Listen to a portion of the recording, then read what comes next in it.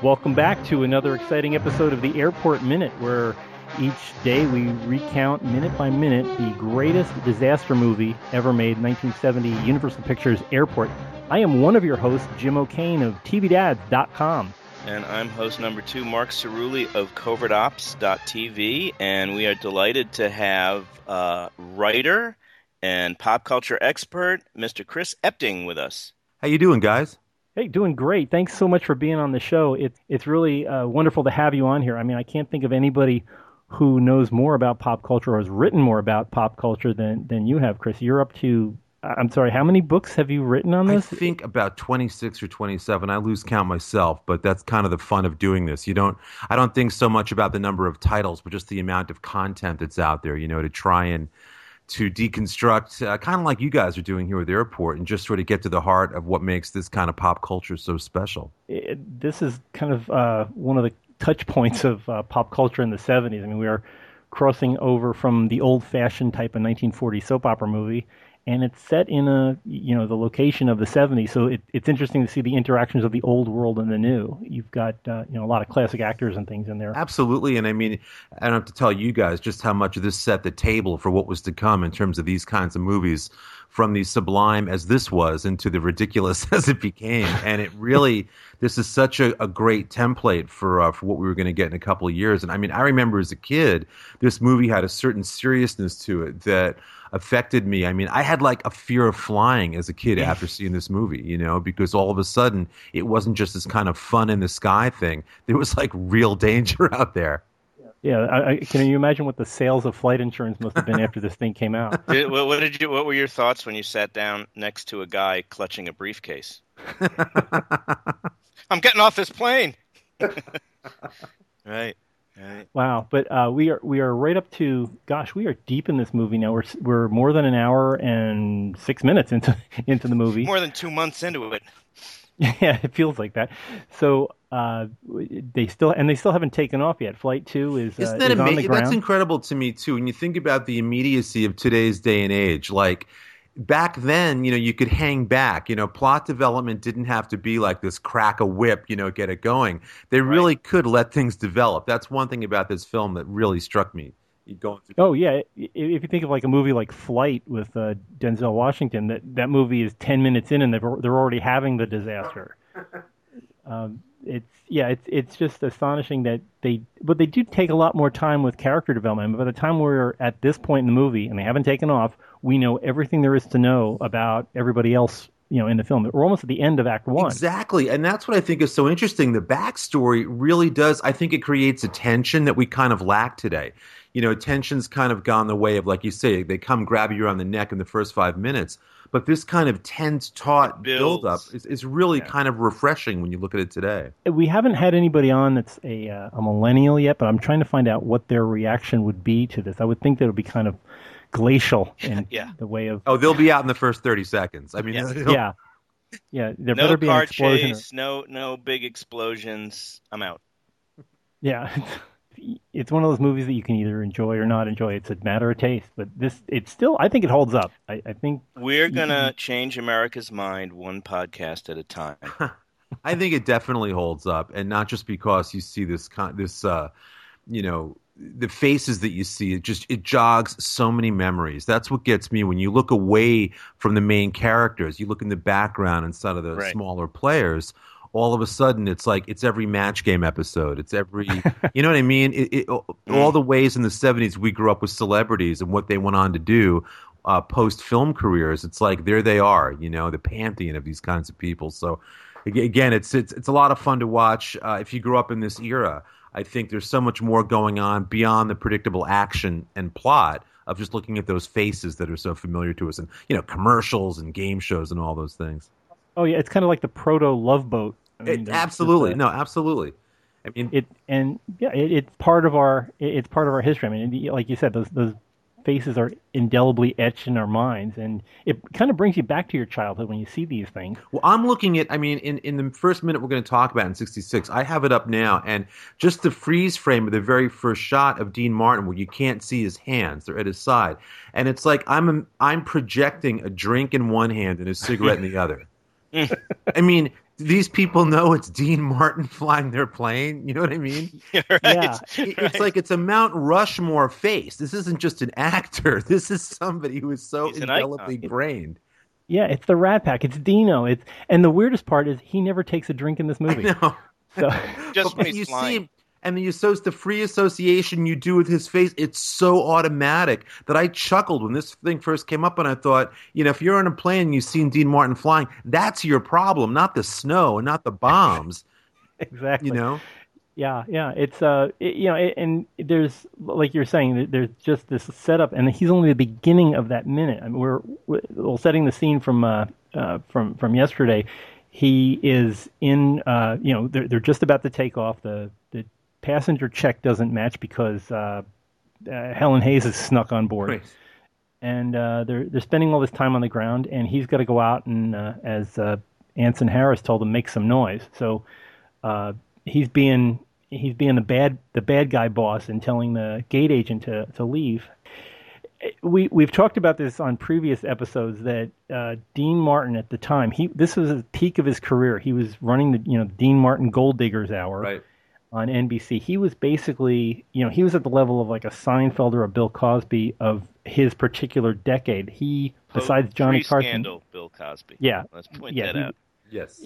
He was basically the money maker. He was the cash cow for NBC, and he could do whatever he wanted. When he did the Gold Diggers Hour, he never rehearsed. He showed up Sunday afternoons, read everything off of a cue card, and went home. He was done in 3 hours. And while he was doing that show, he was also making this movie, so he didn't really have time for rehearsing and learning scripts and stuff. So this is one of the classic Dino scenes where you can watch him reading off a giant cue cards over the guy's shoulder. He's not, the eye line. Yeah, I'm noticing that right now. He's looking past the guy. Yeah, and there's just some precious fuel will need in the air written in big blue letters behind him on a card. All he has to do is kind of nod his head on the reverse shots. So but funny. he still manages to sell the lines. I mean, Yeah. you're giving, Well, I think he's got enough equity at this point where people have this kind of weird, if not trust in him.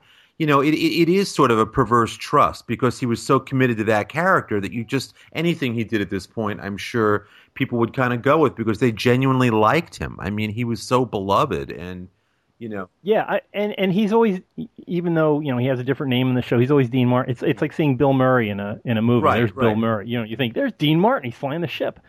But the audience bought him as a serious plane pilot. Yeah, and it's acceptable. And at the time, you didn't need that, verse.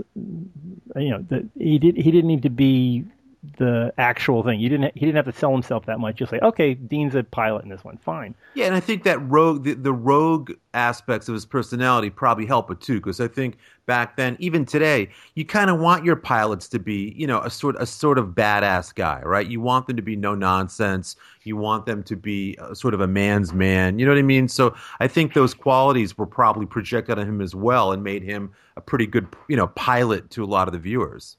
Yeah, and he's acceptable as, having a hot girlfriend who's almost exactly half his age. Right. You see Jacqueline Bisset there, and it's like, okay.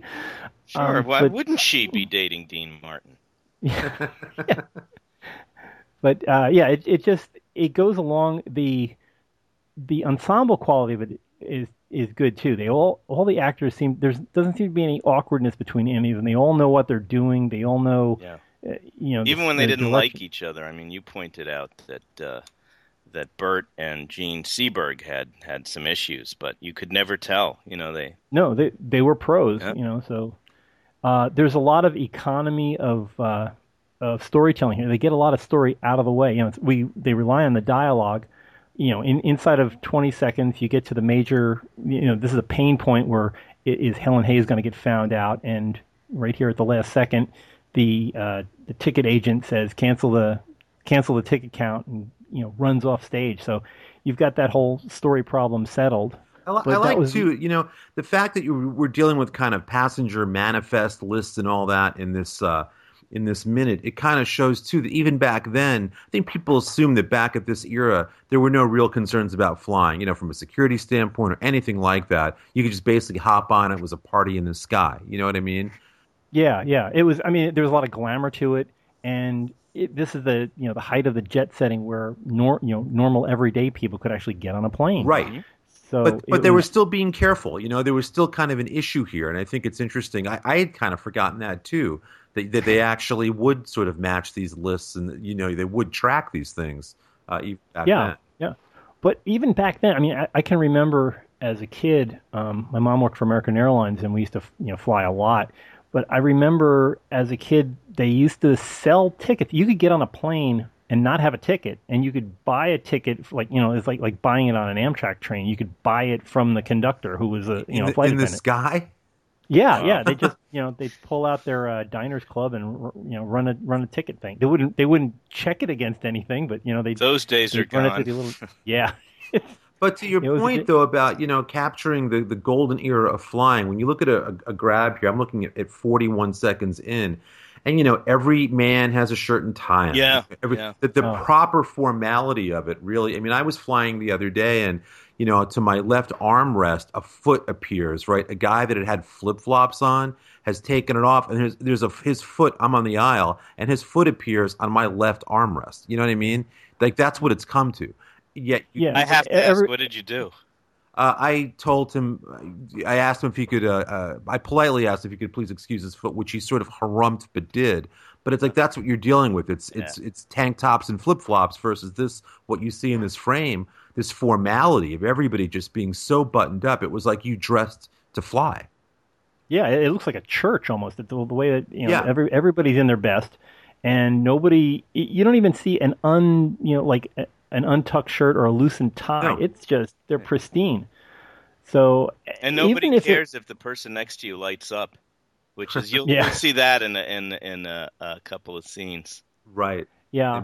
But we jump back and forth between that wonderful 707 set and then that wild handheld Aeroflex following Maureen Stapleton running through the Minneapolis or the Lincoln International. Following the woman with the igloo on her head. The leopard skin igloo. It is quite jarring seeing that with everybody going through it, and just remembering that right now. Every one of those suits that you're seeing in the background was designed by Edith Head. It's amazing. So it's just different shades of brown. Yeah, look, there's dueling hats. The leopard skin hat, but then she has an almost early Linda Ronstadt look too. The woman in the white hat there. Yeah. That kind of Stone Ponies, modish, late 1960s look. Yeah, there's a lot of style, going on.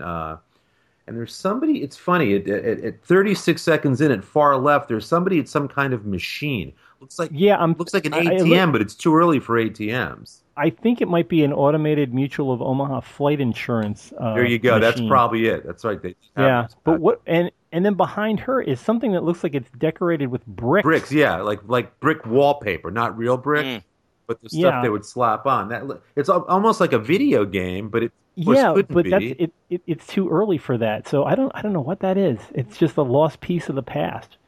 There's actually more of them as the frame widens out. Yeah, it's almost like an arcade or something. Yeah, it looks... that's a pinball machine way in the back, I think.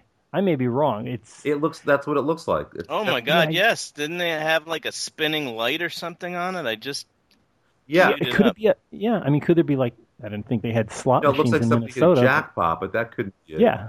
But you know what? But right there, that kind of detail, I think that's the beauty of what you guys are doing, because we never would have gotten to what we just did were it not for breaking down and deconstructing minutes. I mean, at some point, maybe there'll be like an airport second where you literally just take a second. For the millennials, maybe that's what they need. Something. What's 137 times 60? That would.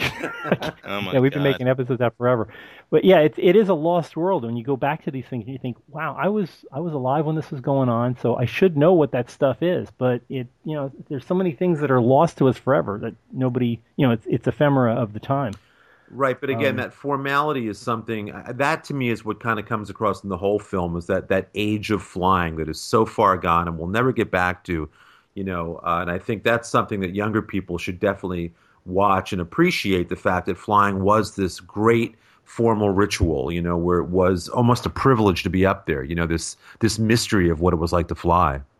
Yeah, the Louis C.K. line about you're in a chair in the sky, and just nobody ever lost that idea that wow, I'm up here in the in the clouds with other people. I better get dressed up. Yeah. And nowadays people dress like their laundry is is due. So, but what you were saying earlier about seeing those familiar faces and stuff, we get to second number 39 in this minute, where the fabulous Whit Bissell shows up, playing Mr. Davidson. He's seated next to Helen Hayes and Van Heflin, Yeah. and Van Halen. that guy, yeah. No, I don't think he has the guitar, but Whit Bissell has been in everything. We love him from Creature from the Black Lagoon. That's my favorite. Yeah. Oh, I love that film. That's next. Creature from the Black Lagoon minute. Come on. The time tunnel guy. He's just, he's always a general. He's always some guy in charge. Distinguished. Well, yeah, distinguished. Yeah, he turned Michael Landon into a werewolf. It just. I wonder, did these guys, you mentioned Van Heflin sitting there, like, did they have to read for the, were they cast as this? Was there an audition process? I look at films like this and I wonder who was automatically cast and who had to actually go in and not have something offered to them. Like at their stages in their career, you know what I mean? Was there, had ageism crept in yet? I mean, you look at faces like that had done so much up until that point. And you wonder, like, from a career standpoint, what did it take to get to that seat right there? What did they have to do to get that part? Yeah, exactly. I mean, a lot of them are friends of George Seaton. The director here had used them in other movies, right. So he had his own little crew that came in.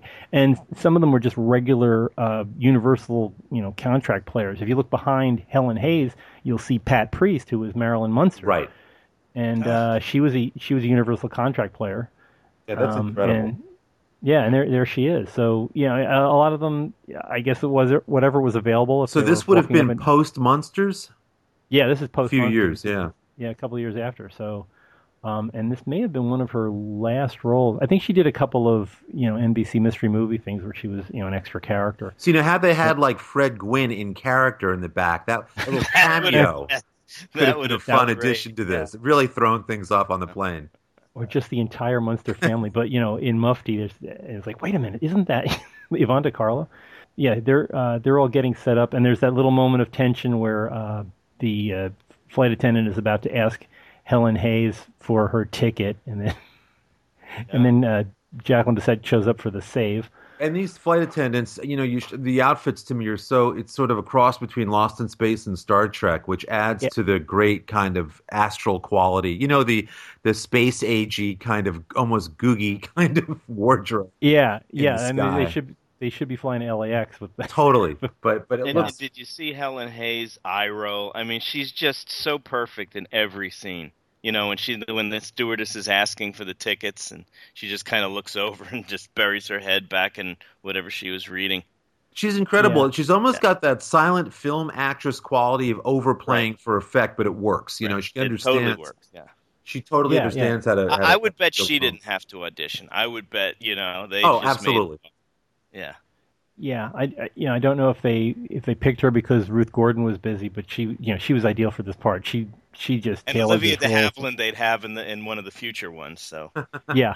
What's funny, if you watch her there, Van Heflin is acting. You know what I mean? Like he's taking nothing for granted. He's making every millisecond count with his stares off in the distance like that. There is a bit of acting going on there.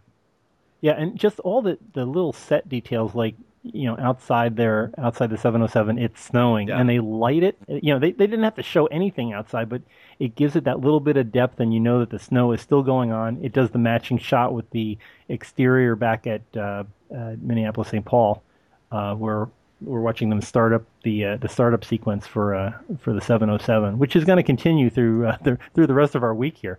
But it is just a beautiful setup to what's going to end the act. I mean, we have Maureen Stapleton racing. You don't know if she's going to get there or not. Of course, she can't get there because that would end the show. Right. But you still lean into it. It's like, oh, is she going to get there? Is she going to stop them? Is she going to get them off the plane? Is he going to blow it up? So. But it leaves us here with the engine startup sequence for the 707, which is thrilling. I mean, at the time you're watching a jet plane fire up, absolutely fire up, and all that sound and just the overwhelming, the atmosphere is really set. But I think we're at the end of this minute here. The very last second of the minute, you see the three guys in the cockpit, right. which reminds me there was a show on called Captain Scarlet in the 60s. It was a British show. Yeah. And those three pilots, that's what they look like to me. That was my favorite show as a kid. And they all have that kind of space-agey look. You know, they're strapped in, but it's still kind of high-tech for the day. I think we forget back then you weren't used to seeing cockpit scenes like this. This was kind of unexplored. I think as a film goer, we didn't see a lot of this at that point. Commercial flight, hadn't really been tackled on this level where you were brought into the cockpit. And they all have matching pens if you really yeah. Well, that's part of the TGA uniform, I think. Standard issue. But this has been a great minute. I mean, it's really a fascinating a look into how this is going to go. There's a lot of tension. There are two different tension points. You're watching its own one-act play. Absolutely. I think this minute is just chock full of stuff. Yeah, wow. Well, we have more action to come in the next minute, so please come back tomorrow. You'll be able to hear some more of this. Chris, I hope you'll be with us. Absolutely. And I think you will. I have a good guess he will. But if you'd like to join in on the conversation here, we have plenty of places for you to comment. If you go to Twitter, we're at Airport Minute. If you go to Facebook, search for Airport Minute. We have our great big site at airportminute.com where you can leave a comment under every single episode. Also, if you haven't seen the movie, and by the way, it's been 66 minutes, you should be watching this movie before you start listening to our podcast. But you can catch up on the right-hand side of every episode. You can order a copy of Airport in either digital or Blu-ray or DVD format. It's all there.